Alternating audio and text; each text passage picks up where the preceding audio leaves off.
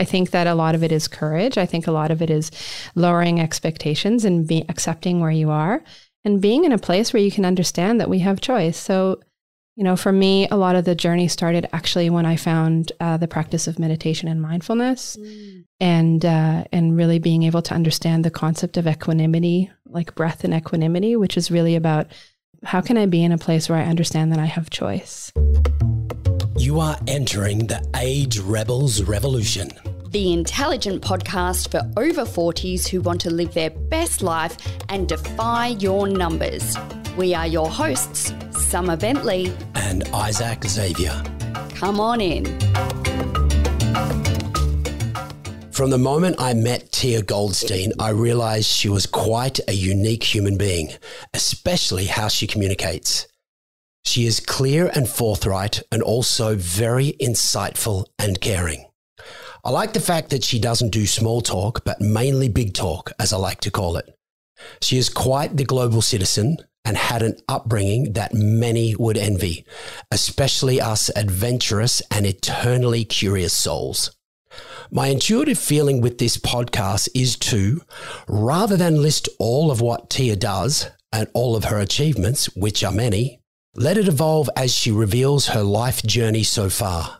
She is clearly a person who has big dreams to help the world with the current challenges we face and does so in a very practical and grounded way. In Tiah's words, her aim is to collaboratively create strategies, spaces, and places to grow innovation and entrepreneurship, hell-bent on solving the complex, wicked problems humanity faces.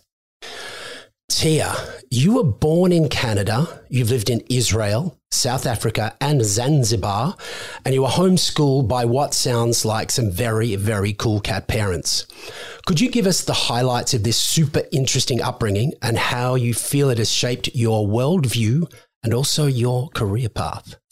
Thank you. Thank you for having me. I don't think that the word homeschool would really be something that my parents would agree on. Apparently, I was on a podcast and I said that I was homeschooled, and my mom called me later. She's like, "You weren't homeschooled." I'm like, "I remember that I was homeschooled." She's like, "No, only for a little bit." I'm like, "Okay, fine." Clear that up. Cool. So, what are some insights that I have? I think that my parents' approach was funny because the last comment that you made was about I have no idea what parenting is and there are no rules about parenting. I think that one of the main things that my parents did that I feel set us up for a life of curiosity and exploration, because all of my siblings we are all very different in the way that we decide to live our lives. I think that a lot of it had to do with just actually being in a place where they trusted us to do whatever we wanted. So they didn't say, "Okay, you have to have an education, you have to do this, you have to do that." It was more, "We trust you, you go explore, you go be you. And there's always a home waiting for you when you decide to come back." So I think that was one of the fundamental tenets, but also the way that my parents are. My father recently passed away, but the way that they grew up was very adventurous as well. So they built a concrete boat based on plans that they got mailed to them. Really? Wow. As you do. As you do. In my grandparents' backyard, they built a concrete boat that we then sailed on. They were very passionate. They met when when my dad was 19 or when my mom was 16, I think. And they went to Israel a number of times because they were part of this group, the Zionist youth movement, that believed in the existence of Israel. So they were in Israel a number of times before they decided to move us. They moved, we didn't just move from Canada to Israel. No, it can't be a simple pathway forward. You have to actually do it in a very adventurous way. So we packed up everything and we bought a minivan and we traveled through Europe and then arrived in Greece and took a boat over to Israel and started life there. And then, a lot of we had a different upbringing. I'm not sure, I wouldn't say it was like completely out there. We had very specific things that we had to do. We had to be home at 7:00 every single night for dinner. That had to happen. But I'm not sure. Well, it's so compared to like my life growing up. Yes, certainly my life. Yeah. Ours was like very beige, rigid compared to what you did. I'm going to criticize my parents, great job, everything, but very, go to school, get a job, go to uni, whatever it was very linear. There was no real adventure. No. Yeah. And our future was more about, for me, was get old enough to have a relationship, procreate, and be a mum for the rest of your life. Yeah, and right. I just rebelled against that completely. Because looking at like the first moment when I met you, and we had before the podcast, we were talking about where my first question was because of your accent. I said, "Oh, where are you from?" And then you didn't answer the question straight away. Just so I'm from X country. I thought, oh, I like this person. It's just really different. And it threw me in a good way. And I thought, yeah, that maybe it could be offensive. Maybe it's just putting a person in a box, but it just expanded my view just immediately. Yeah. I think that one of the things, thank you. I think that one of the things that my parents installed in all of us is really a confidence for us to be able to explore and do what we want to do.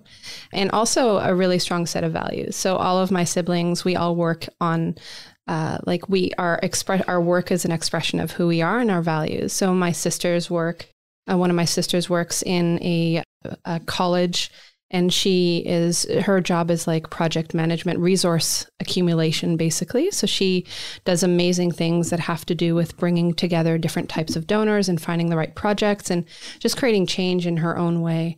She's taken on a couple of years ago. She really became quite passionate about everything that has to do with early childhood education in Israel. So she's leading the charge, and she leads the charge in a very, you don't mess with my sisters. So she's leading the charge in early childhood education and really becoming like creating curriculum and creating an actual certification for early childhood education. My other sister she's just this fountain of continuous ideas around sustainability. And she works as a project manager for an organization that brings Jews from the United States into Israel and creating more partnerships between the two countries. And my brother is he's just a phenomenal person who lives his own life and to his own beat of his own drum. And he, I remember when he was younger, he lives in Germany right now with his wife and 2 kids. And I'd call him up. I'm like, Noam, what are you doing? He's like, oh, I'm crocheting socks. I'm like, great. That's brilliant. What are you doing now? How cathartic. I'm felting a hat. I'm like, okay. Anyway, he builds tiny houses. He built tiny houses, and and now he builds amazing log houses. And, so all of us have our different expression about making the world a better place, and finding our ways to that. And I think that our parents were very encouraging around doing that. And they, the way that my mom is one of the kindest people you will ever meet. A lot of people think that she's a fairy or she's an angel because just of the way that she is. And my dad was a very complicated man, but at the end of the day, his values were very solid. His values were around making sure that you around family, around truth, around honesty, around being good, about being fair. One of the things during his funeral, I gave a eulogy, and one of the things that I said was that he taught me that there's no such thing as a stupid question. So always having the confidence and the courage to be able to say, well, I don't actually understand this. Can you explain this to me? He was very bold in the way that he lived his life in his own way. And I think that leading by example provided us with the ability to be able to say, okay, well, maybe we can choose something a little bit different. And I'm a very curious person, and I like to find out what other people are doing. And I think that my life to this point has kind of been a lot around, I'm going to follow my nose and my heart and figure out and see what happens and where I can go. So, yeah. If you love this podcast, give us 5 stars and we'll love you right back. That's a really interesting thing. I love that you've spoken about trust very early on. It's something that I've been playing with a lot this morning in my own mind. But you're saying you've been able to lead with your heart. But I think what we were saying about the way that we've been brought up in Australia, and I'm not limiting it to Australia, I'm just giving an example, but many of us sort of live a less adventurous life, I guess. And what I've witnessed, and this is just my perspective, is that many people 40 and above have forgotten how to hear their heart and follow their heart. They don't really know how to connect back to it. You seem to have this ability to be able to do that and have been able to do that for a very long time, or maybe all along. I'd love to deep dive with you on how can people do that? How can they get back in contact with that? Oh man, that's a deep question. How can you get in touch with your heart? I think that I was thinking about it this morning, actually. I took some notes. I like being prepared, even though I say that I'm very, I'll go with the flow. I always be prepared as like the Boy Scout or Girl Scout or whatever it is.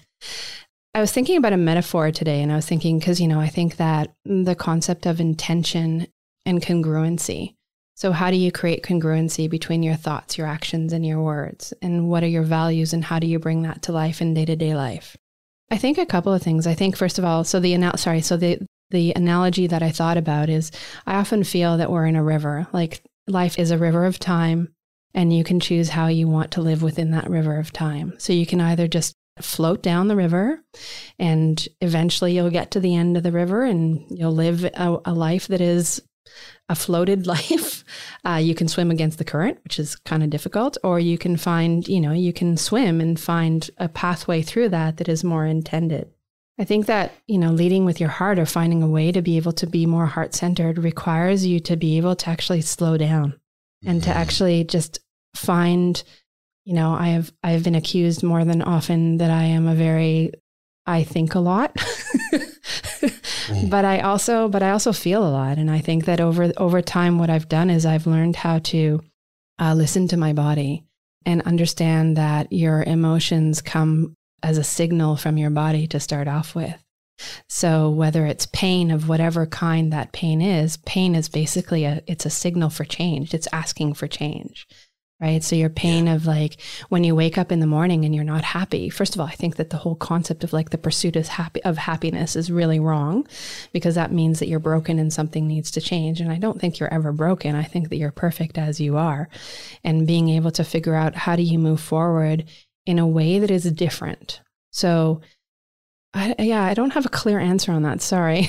No, I think rambling. There's a lot of like rambling here. No, I really love the metaphor of the river. And listen, I think what you're saying has been very prevalent for me this year is listening to your body. And I consistently lean in and ask these types of questions of myself. And the pain thing is really interesting, isn't it? How there is a lot to take from it. And Isaac, that's so in alignment with what you do as well. That concept of pain and what is it trying to tell you? And you're saying that it can lead you back to your heart because it's forcing you to slow down, as you say. Yeah. To get back to listening to what your heart is trying to tell you. And do you think that the answer is always there and it's whether you're willing to slow down enough to listen? Yeah, I mean, I often think that life is like a video game, right? So you have a lesson that you need to learn, and the first level is like, oh, it's totally easy. I totally got it. We're good. I got it. We're done. And then life is like, okay, you think you know how to, you think you got it? Let's level up another one, and let's make this lesson a little bit more complicated and see if you've actually learned it, like if you've actually embodied it. So it'll present you with another opportunity to, and it's all based on the stories that you have that were created from childhood or whatever trauma you've experienced. And it's, it showcases in a whole bunch of different ways that are very sneaky. Aren't they just? Yeah. And you're like, oh, I think I've learned this. Let's go up another level. So I think it's a constant learning. And I think, like, as we spoke before the podcast, I think a lot of it is about being curious. If I think about what are some of the things that I feel have helped me, one is being curious and open, understanding what my biases are. So understanding, and that's a constant struggle for me, is like constantly like, okay, what I recently, actually it was because of the podcast that you guys did with the guy. He was phenomenal. That Jonathan McDonald. Yeah, that was great. We can't wait to see him again. He's back next month. Oh my God. You sent me that. I'm like, I have nothing to say. Come on. Seriously. You are so compelling. Like instantly, since you walked in the door, we've been having this deep dive conversation. So you've got lots to say. Anyway, thank you. I appreciate that. But I did the test around the biases, but yeah. So back to the question around how do you lead with your heart? I think that a lot of it is courage. I think a lot of it is lowering expectations and accepting where you are and being in a place where you can understand that we have choice. So, for me, a lot of the journey started actually when I found the practice of meditation and mindfulness, and really being able to understand the concept of equanimity, like breath and equanimity, which is really about how can I be in a place where I understand that I have choice. And every moment you have a choice. And if we're continuously living in a way where we're just floating down the river, then we are forgetting that we have choice and we have agency. And I think that depending on what background you come from and what values, like these are things that sound very big, but really they're actually quite small, and they manifest in every single day actions. Like for me, one of my key values is being kind. Okay, well, what does that mean? Like, how do I embody that in every single action that I have? How can I be kind to myself, which is really hard for me? How to be kind to others is relatively easy for me. But how do you be kind in other actions? Like, how do you be kind with the way that you spend your money? How do you be kind with the way that you spend your time? How do you be kind with the smaller actions, with your words, with your thoughts, with your, like with the way that you operate and walk in the world? I think that we're so busy in trying to move forward and in trying to advance and trying to be a better person, but let's just stop where we are and just kind of take a breath and kind of go like, okay, what can I do right now in order for me to be kind or to express whatever value it is that you want to do? And if you're not happy and if something is not working, then stopping and instead of bashing your head against the wall, kind of going like, okay, let's be curious. What is this teaching me right now? What is this moment teaching me?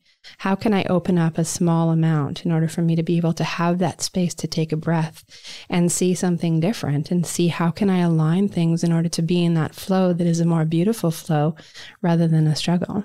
I love that conversation around choice that you mentioned and kindness. It's kindness, do you think, is a very much a personal. And it can be tricky. Yeah, because we were talking earlier about triggering questions and things. And I'm an ex-police officer. I do not want to make this about me. But the kindness, people's perception of kindness in a situation they didn't understand was damaging. How do you navigate the difference between, we were talking about questions that are triggering to some and curious to others. How do you navigate through that perspective of kindness? You think you're being kind, but you might be enabling a habit, or what's is it the way that you filter it through values? Yeah, that's a good question. I think that part of it is speaking less and listening more. Good answer. Yeah. Yeah. I recently took a new position that I'm really grateful for, and I think it's an amazing opportunity for me to grow and learn in areas that I didn't necessarily expect. And one of the things that I noticed in the conversations that we had when I originally started contacting them, or when we contacted each other, was that the person is one of the most amazing listeners I've heard and I've seen in a very long time. And when you are around people that emulate a specific action that you want to do more of, that you might not have even been aware that you're doing it, we have this natural mimicking tendency that we all, because we want to feel a sense of belonging. So as soon as you are around specific people, you are going to mimic specific behaviors subconsciously. So if you're around people that stop and actually listen in a much deeper way, then by listening in a deeper way, you have a better presence and you're more able to connect to what actually is happening and to hear. Right? What is an act of active listening? Like, how can I actively listen without actually trying to construct a response or an argument in my mind in order to be able to counteract the conversation? So I think that active listening is one of the things that I think is super important, and just slowing down and learning how to listen that's really hard. It's hard. And that goes back to the last point we made as well about going back to the heart, Isaac. Yeah, because what I find, especially doing podcasts or talking with clients, and straight away you're in your head and you're like, I want to ask this and this and then construct that. And then you can be very in your head and you don't actually hear the person. Yeah. So I find one thing I do is just shh and just take my concentration to my heart and notice the person's eyes. Yeah, that's interesting. One of my friends, she recently started a new position as a trainer, like working for a university doing some training. And she was a very successful practitioner, and something happened and she had to shift what she was doing. And she was asking me for advice because I have heaps of experience as a facilitator and a trainer and teacher. And I said to her, one of the hardest things to master is silence. Right? When you're in a group and you're holding space for a group or whatever it is, not to give in to the need to fill the silence of, I need to have a response right now. It's like, let's just sit here and just listen to each other. I mean, obviously it gets a little awkward after a while. It's like, I'm staring into your eyes right now. But yeah, I think that that's something that is really hard to master, and that requires that requires, I think that requires grounding, right? That requires you to feel confident and grounded and clear on what your intention is. Intention is everything. You walk into the room and what's your intention? Like, what is my intention with this conversation? It's really just to be as open-hearted as possible and to see how I can provide value to your listeners. Beautiful. I think something that, because I noticed this about just the way you talk and speaking with you, when I learnt about the homeschooling and your parents, there's air quotes there, and the travel, I know myself when I first ever traveled, it was to Bali, and straight away I felt so embarrassed to be an Australian because they're like, "Yeah, mate, give me another beer, will you?" And just treated the women terribly. I was like, Agreed. "Oh God, this is terrible." And I started to speak with a different tone and interesting, and to be really mindful and respectful. So travel, I find, when you're very mindful, that is one of the best ways to really get a sense of understanding and being able to sit and listen, because you can't just get a culture or people by, tell me in 5 minutes. Yeah. It's living and experiencing and making mistakes and accidentally offending people and apologizing and navigating all of that. Do you feel that in your siblings, who all sound very altruistic, very heart-centered, and still very grounded and practical, because they're not just airy-fairy, just walking along the beach and trying to survive? They sound like they're really adding incredible value to a lot of people in their lives. Do you feel that travel had that impact on you to be very heart-centered and understanding? Maybe. I mean, I think that there's a couple of things. First of all, I think that the household that I grew up in was a household that was really, we see people, we don't see color, age, race, et cetera, to a certain degree. Mm-hmm. I think also, I was involved with a youth movement in Israel that was all about social democracy and about being able to create more of a, the values were around how do you create, like I went through a youth leadership course when I was 16, and it was all about how do we create more engaged humans and how do you become a responsible citizen and what does that mean? I think that I was very fortunate to have some amazing mentors through my career that really taught me some very fundamental lessons. Like, I was very, very fortunate to have a mentor who passed a number of years ago. His name was Bruce Lund in Canada. And I started working with him when he worked for the federal government. And part of our job was to work with Indigenous community. And there was some grant money, and we had to provide the grant money to the Indigenous community, but there wasn't a lot of capacity or within the Indigenous community. So he taught me really how to build trust within community. And a lot of it was just having a lot of coffee and just listening to conversations and just being, being where the people are at. So I would never ask people to come to meetings with me in the federal tower. I would just go and hang out in community as much as possible. So I think that also it's funny what you said about Bali, because I think that when I started traveling, I don't think I've ever actually traveled for the purpose of travel. Like, anything that I've done has had a purpose, whether it's for a job or whether it's for love or whatever it is. And also, I didn't in Israel, for example, you finish high school, you go to the army, and then after you exit the army, you go on a tour for a year and work, and you go travel and go crazy around the world. And there in Israel, it's you very much walk down a pathway in Israel, and I didn't walk down that pathway for various reasons. And so when it was my time to kind of leave the nest, I'm air quoting, I didn't want to go to India because everybody else was going to India, and there was no way that I wanted to go anywhere near Israelis who were in India going crazy and, smoking up and doing all the things that they were doing in India. I'm like, no, I'm not going to India, not going there. So I chose something that was as different as possible. I don't think that the motivation was really like, oh, I'm very curious. It was more like, I do not want to be like them, so I'm going to go over here. Where did you go? It was contrast. Where did you go? Well, I went to Canada. And I ended up, I didn't know what I wanted to do with my life. I really had no clue. And long story short, I ended up sitting in the Colorado River with someone at the Telluride Bluegrass Festival and said, I'm not really sure what I should do. And he said, oh, have you heard about outdoor rec? It's really great. You should do that. I'm like, okay, sounds great. So I went and I briefly researched, and there was an outdoor recreation management course that was happening in Vancouver. And I was like, okay, I'm going to go do that then. So that's what led to the adventure sports. Yeah. Well, yeah, I guess so. Yeah. So I arrived in Vancouver. I mean, there was a very sordid, I have a collection of how my heart has been broken 50 million times. It sounds like a country song. But when I arrived in Vancouver, and I didn't realize that this was actually a very competitive program. And I arrived, and they did these interviews, and they're like, well, why do you want to come to this? Why do you want to come to this program? I'm like, I just flew halfway across the world to be to this program. What do you mean? Why do I want to be to this program? Of course you're going to choose me. That's very Israeli arrogance, by the way. I actually really like that. I've met some really forthright Israelis. At first you think it's arrogance, and then it's like, no, I love that confidence. Yeah. So I mean, at the time, it was like I think there were like 400 applicants or something, and they only accepted 30. So I don't know. Wow. I think it was like, I'm like, you have no choice. I flew halfway across the world. You're going to accept me into this program. So I got into the program. But yeah, I mean, that was, at that time, this was a long time ago. I'm not going to date myself. So numbers are irrelevant. Numbers are irrelevant. But at the time it was, nobody knew what outdoor recreation management was. I'd go home and they're like, what do you do?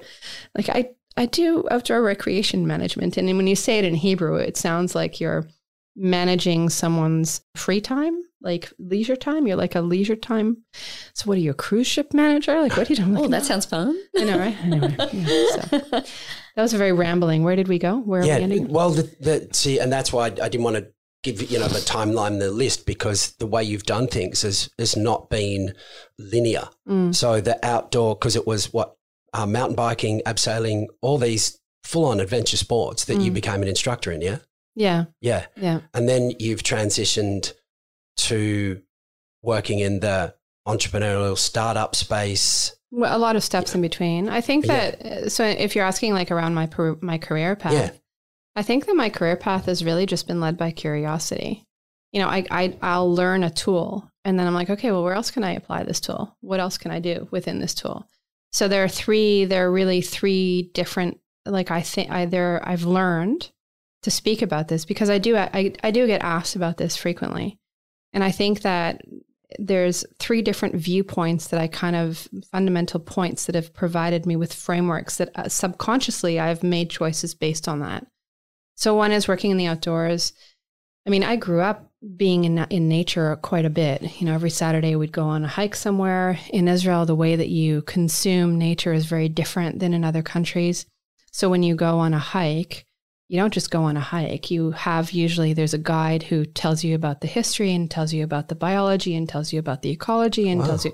So anytime you're learning, it's called learning the country through your feet. So if you go, even if you're on like a high school trip you go on a high school trip for 5 days or whatever, and you're down in a desert, you have a guide who is teaching you about the history so you're able to interpret and understand things in a much more complex way than just, I'm going to conquer the mountain. I'm going to climb the mountain. It's more like, what else happened here? What is this? Oh, this tree means this. This plant means this.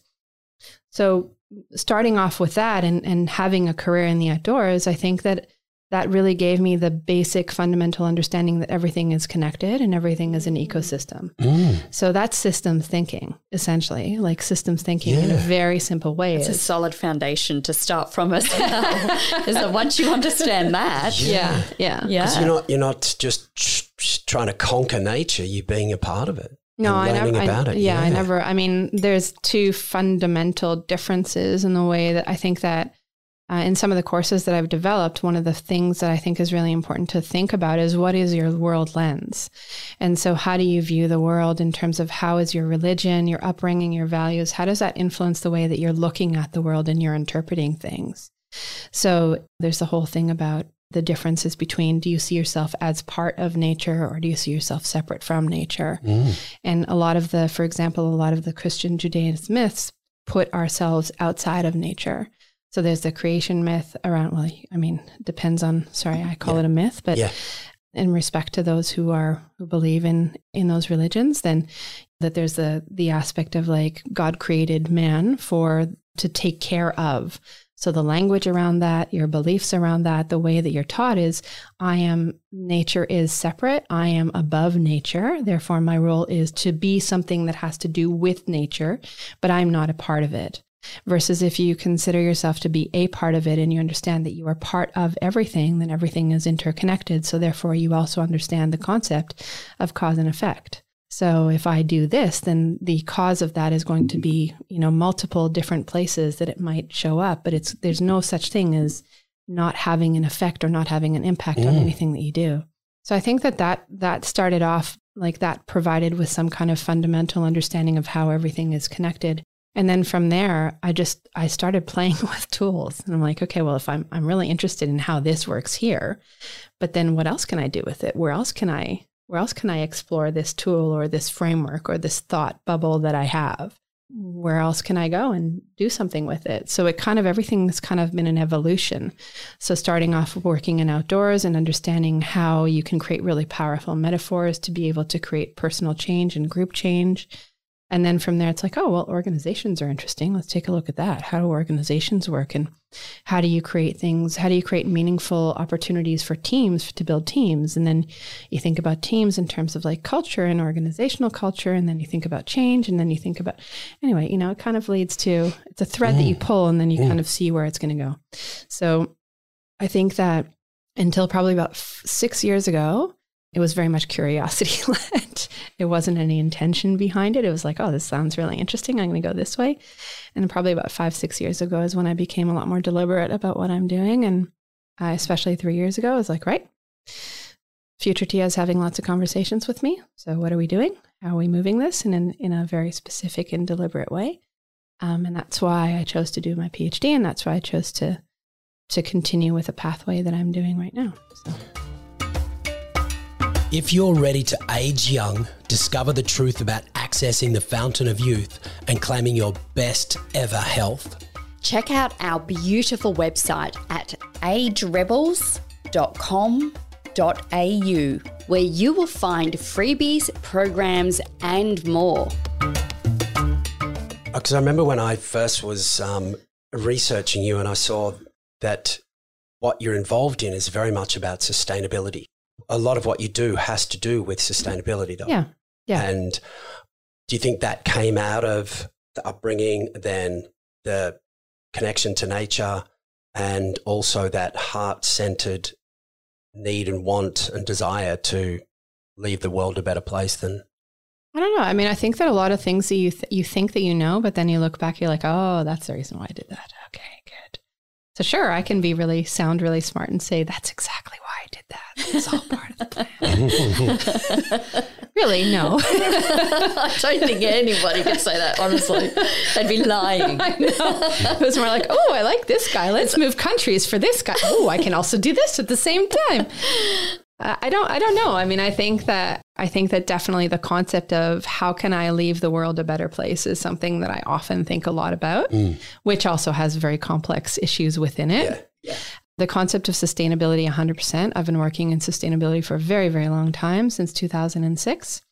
And I think that really comes from the center of my work. And that has to do with how do you, I really believe that business can change the world. So how do you create an environment where business can make the choice in order to be able to do things that are better for the world rather than not? And with time, I've kind of gone on this really interesting journey of becoming very militant about it, to being more like, okay, how can we open that pathway to everyone to, well, this is the focus that I'm going on. There are many different roles that I can take, but this is the action and the role that I'm deciding to take with it. So I think that it kind of shifts and morphs depending on the level of maturity, the level of stage of your life, the level of what's available to you. I think that it's, I'm in a privileged or non-privileged position, depending on how you see it. I don't have kids. My partner lives in a different state. So what do? I work a lot. Yeah. Yeah. Can I ask more about specifically, is it your own company that you've started? And So there's two parts to this question is, can I understand a bit clearer what it is that you do? Mm-hmm. And also I'd love our listeners to understand that moment that you knew after all the years of following your heart and then you just made this decision. What was that moment? What caused that? This is it. I'm going to answer the second part first, which is, how did I know? I think that that's the tricky thing about change, right? Because a lot of people are like, oh, the change is going to happen like that. No, I think it's a tipping point. You get to continuous points, and it's like it's a mountain that you climb, and then you get to the top, or you get to a point in the mountain and you're like, oh, right. Okay. Actually, this is how I feel about this now. So for me, one of the tipping points was having a conversation a number of years ago with someone who I really appreciated and valued the way that he thought. And I took him for lunch and I asked him, I'm really excited to have you here. But I'm so excited that I actually don't know what to ask you. So what, if the situation was reversed, what would you ask me? And he said, I would ask you what your theory of change is. And I'm like, oh, well, I know what theory of change is. I've worked in organizational change. I know what that is. And I started talking about different theories of change. And then I said, wait, that's not what you're asking me. What actually are you asking me? And he said, well, what is one thing you care about and you have X amount of hours left to live? What is the one thing that you want to do that is going to create the most leverage, that is going to make the most amount of difference in that specific thing? I thought a lot about that question. Right question. Yeah, right? Yeah. And so what is the purpose? You can ask a really deep question of what is the purpose of your life? And if you can answer that and there's no, aside from maybe doing evil in the world, maybe there's no wrong answer. And I think that it depends on your circumstances and depends on what and how you want to lead your life. For me, that I was already working in the startup world was kind of evolution of many things that I had gotten to. And I went to an event and I found these people that were doing something specific. And I was like, oh, that's what I want to do next. So I'm going to go through that. And that's how I entered into the startup world. And then, so when this person asked me that question, I was like, okay, this is what I want to do. I want to do this specific thing. This is how I want to express myself. I tried doing that for a while. That didn't work, failed miserably. And then I got to the other inflection point of like, okay, well, that didn't work. So now what do I do in order to be able to accomplish the same thing? And sometimes a lot of it is around re-asking the question or opening the question in a different way. Or if you can, the same thinking is going to get you the same type of results. So I find that when I, A, can only answer with two options, I'm not asking the right question. And B, when I'm finding that it's super hard, then I have to stop and say, Tiah, is it being hard because you're not learning a lesson, or is it being hard because this is actually not the path that you're supposed to be walking down? So when I find that the more that I set out the intention and then just release the control over it, which is really hard because I'm a control freak, the easier the pathway becomes. And that's how, for example, I met the people that I'm working with right now. That was one of the most flowing conversations I've ever had. And, the interactions have been really great and evolutionary. Like they evolve constantly, and it's been very easy.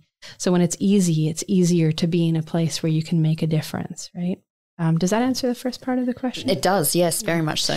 So the second question was about what is it that I do, which I get that a lot. So my expertise is in building programs and strategies for organizations and for companies that work with startups. So I work with accelerator programs, I work with universities, I work with anything and anyone that are building educational programs around entrepreneurship. And then what I do is my expertise is around sustainability and sustainable development goals. And how do you create a business that has impact? So how do you blend that concept of profit and purpose? And so I've worked with different universities on developing courses for master's programs, for undergrad programs. Develop and facilitate a lot of programs around that. And that's what I'm doing right now. So I work with an organization that specializes in ag tech and in food tech and clean tech. So they have a program that they've run in the past, and they've asked me to come in as managing director for that program in order to be able to run it and also allow them to step away from it. So it's also about being able to understand how to operationalize that program and create more of a ability to be able to scale. So a lot of what I do is also create strategies around scaling social impact or scaling impact, which is quite complicated to do. So that's one thing that I do. The second thing that I do is I have my fingers in a lot of pies. So I like, I like meeting a lot of people and I like connecting people. So I like being able to figure out, oh, you guys are working on that. Well, they're also working on that. So why don't you guys work on that together? I've had to scale that down because I now can only have 2 focuses. So I'm also doing my PhD. And my PhD that was my choice about being able to shift my career, because I feel that I've kind of reached a point within the current constellation of what I'm doing. I feel that in terms of the amount of impact that I can make and the change that I feel has to happen, I feel a lot more urgency around the change that has to happen. So I feel that the way my theory of change has to change in order for that to be able to happen faster. So if you look at the way that startups, and when I say the word startup, I mean specifically technology-based, so something that is scalable and repeatable. Mm-hmm. How do you create an opportunity for businesses to be able, or for entrepreneurs to be in a place where they can grow faster or make their impact faster? And so my PhD is taking a look at how the type of people they invest and the type of capital or the type of money and the way that they structure the money, and how does that going to make a difference in creating more of these types of companies? Because the type of company that is currently acceptable in a startup world is something that is scalable and repeatable, period, and is going to 10x on your money. And I think that concept of what is the purpose of business and what is the purpose of investment, and that needs to shift in order for us to be able to create, to get out of the big mess that we're in. That was a very long-winded answer. I actually really love that answer, because what I'm seeing now, and I've never thought of it like this before, is that 2 things.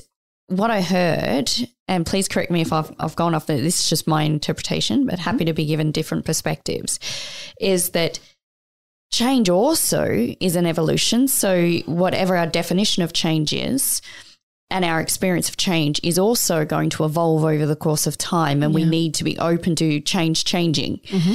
And the other thing is that the purpose of business is, yes, there is a return on investment aspect, but then it needs to be a return on investment for the environment and for the people and for the evolution of humanity as well. So the return on investment needs to go into multiple directions, and that is the framework that realistically, well, I feel like I now need to look through from what you've just said. Yeah, I mean, thank you. I think that I strongly believe that and I'm going to curse here, we have no fucking time. The world is going to hell in a handbasket. Yep. And so anybody that is not navigating or finding a way to be able to orient towards the question of what am I doing? Am I detracting or am I contributing to the problem? I love that. Yeah. So if you cannot be in a place where you're constantly contributing. You are going to detract, because that is the way that we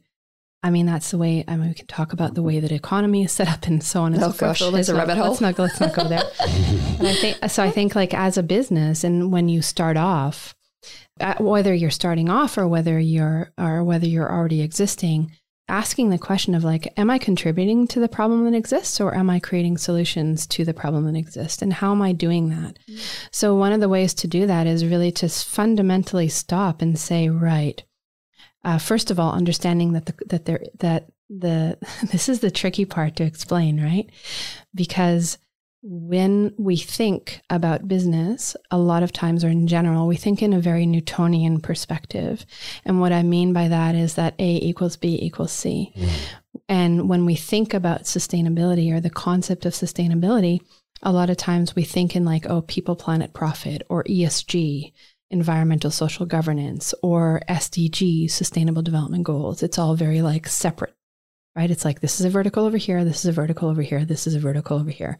But in reality, everything is interconnected. Oh my gosh, we've just gone back to the nature thing. I'm feeling it as you're saying it. I'm going, oh my God, I'm just having this explosion of connection from everything you've just said. Yeah. So true though. So when you think about, and it's a hard shift to do, right? Because when you think about business, you think like, oh, business, like the purpose of business is to, to provide a return to our shareholders. The purpose of business is to make a profit. The purpose of business is to be able to solve some kind of problem for a customer that is going to have some kind of financial solution. I am not one who's going to say don't have a financial solution. You have to have some kind of business model. You have to be generating revenue in order for you to be able to survive, right? Even though there are some people that would argue otherwise. But I do think that it's important to stop for a second and explain and explore, what is my definition of business? How can I expand that definition? How can I understand what is the purpose of what I am doing? So we can't have business that the pure purpose is for it just to make money. And because that's what has gotten us into the mess of what we have now. So when you, there's a whole bunch of different ways to think about this. And when you can do an audit of your own business and you can say, what are the things that I care about? What are the things that and in my personal life, I think that a lot of times we live in an environment that does not encourage us to think about cause and effect. Simple things, even just like your garbage, like when you throw out your garbage, you're like, oh, I'm throwing it away. No, there is no way. We live in a closed loop system, but we choose to, and the way that things are set up is for us to minimize that responsibility of our actions, right? If you go to the supermarket and you purchase something, you're purchasing it in an environment that you can't see what happened in order for that to get to where you are. So when you think about your business and when you think about yourself, then bring yourself into your business. How do you bring yourself into your business? Well, you think about, what are my values? What are things that I really care about? And how do I align my thoughts, my actions, and my words into that from a very practical and tangible way?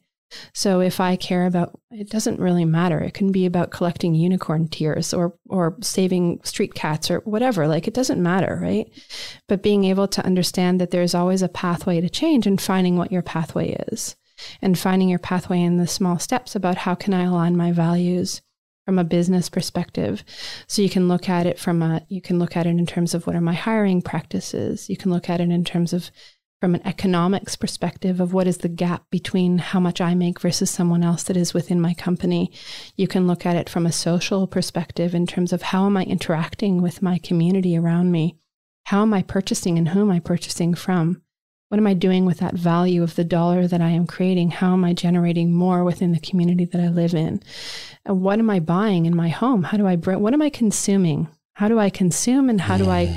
When I think about consuming, it's not only what am I eating, it's also what am I consuming in terms of the people that are around you, in terms of the thoughts that you have, in terms of the, everything.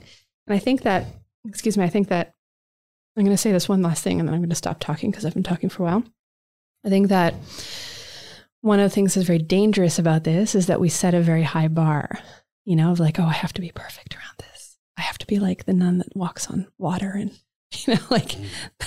virtuous. I'm going to be virtuous. And I think that's bullshit. Yes. I think that you have to every small step, if you're making it in the right direction, then you are doing a better job than 95% of the population. And I'm sure I can come up with some kind of something around fitness here. It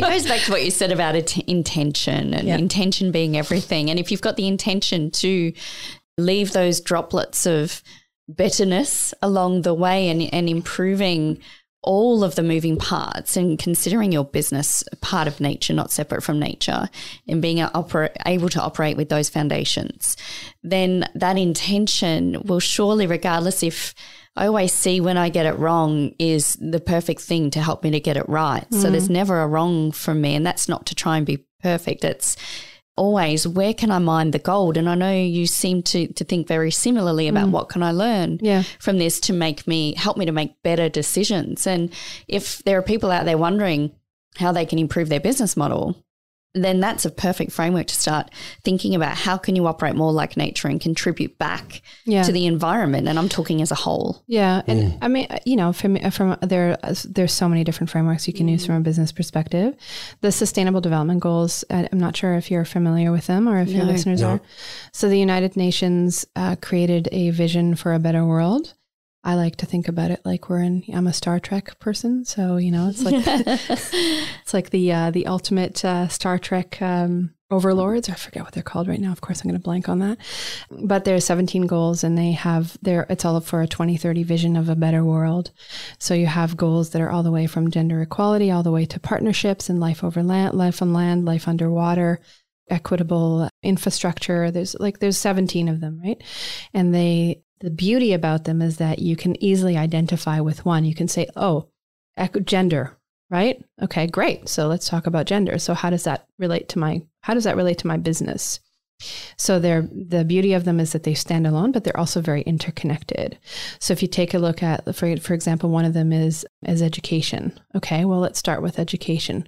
You want to talk about education? Let's talk about education in some other nations or even in Australia here. Like Australia has a very rich history. Like Australia has the oldest culture in the world. Yeah. And you want to talk about the disadvantages or the gap that happens within that.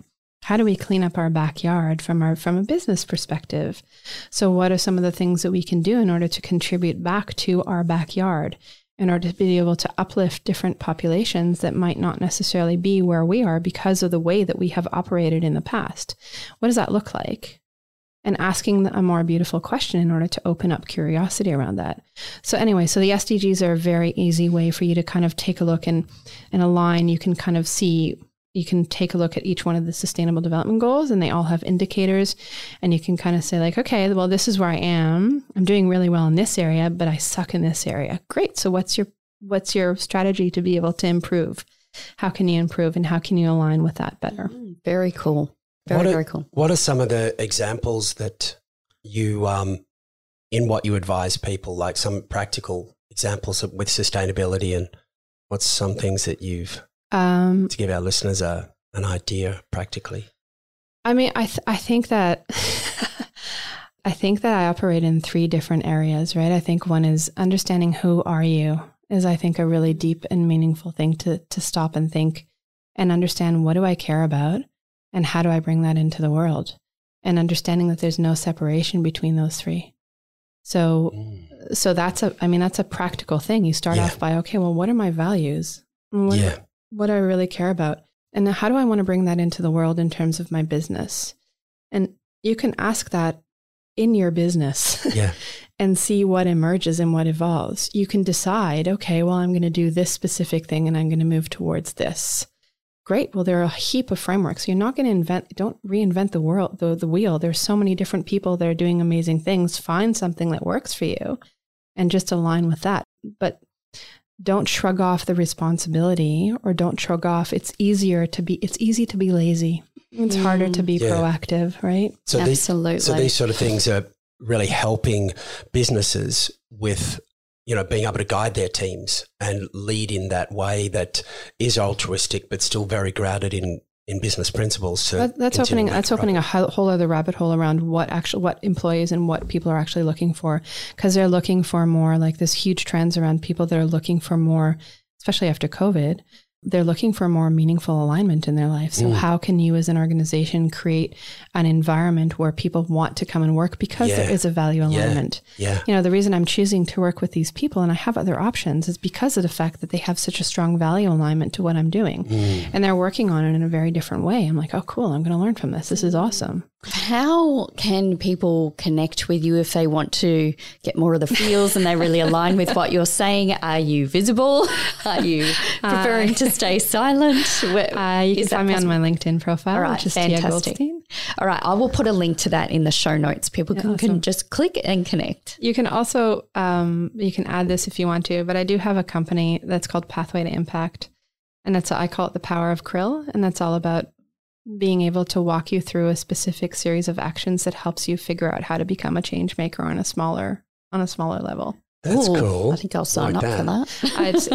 Okay, this is where you're going to edit because I have to redo the course. And just hold off on that. Well, maybe we'll put the pressure on to say, get the course done. The podcast is coming out. I don't have time. The last thing, you had this, I read about this wonderful night called Friday Fuck Ups or something. Oh, Fuck Up Nights, yeah? Yes. Yeah. Are you going to have any more of them? They sound fun. They're actually, I mean, I did that for 2 years and I was very specific and deliberate in why I was doing that. I think that it was part of my, my goal is to be able to create opportunities for people to connect on some things, on things that they can't argue about. That's brilliant. So I don't run Fuck Up Nights anymore. I did bring it to Queensland and I ran it for 2.5 years or 3 years, I don't remember. And it was fantastic and I had an awesome opportunity with it. It was all about normalizing failure and understanding that it's part of the entrepreneurial journey. It's part of a global movement. So there are people that are running it right now on the Gold Coast, and I think that they're doing a fantastic job, but that's actually I'm not a part of that anymore at all. So Tiah, thank you so much for this conversation. I appreciate it. I loved the way that it worked the same as you explained your life. It kind of just flowed into this crescendo of all of it coming together and making sense. And I really value that. Thank you so much for making the effort to come and to sharing you with us. Thank you. Thanks for your time. Tiah. We are so grateful for the feedback we get about this podcast on a weekly basis. It's literally changing lives. If you like any of these episodes or you just love the podcast, we would love it if you could share it with your friends. Thanks for joining this podcast. Want to take the conversation further and learn more about how to live an energized and pain-free life as you age? Then jump into our website at agerebels.com.au. Stay tuned for the next episode of the Age Rebels Revolution.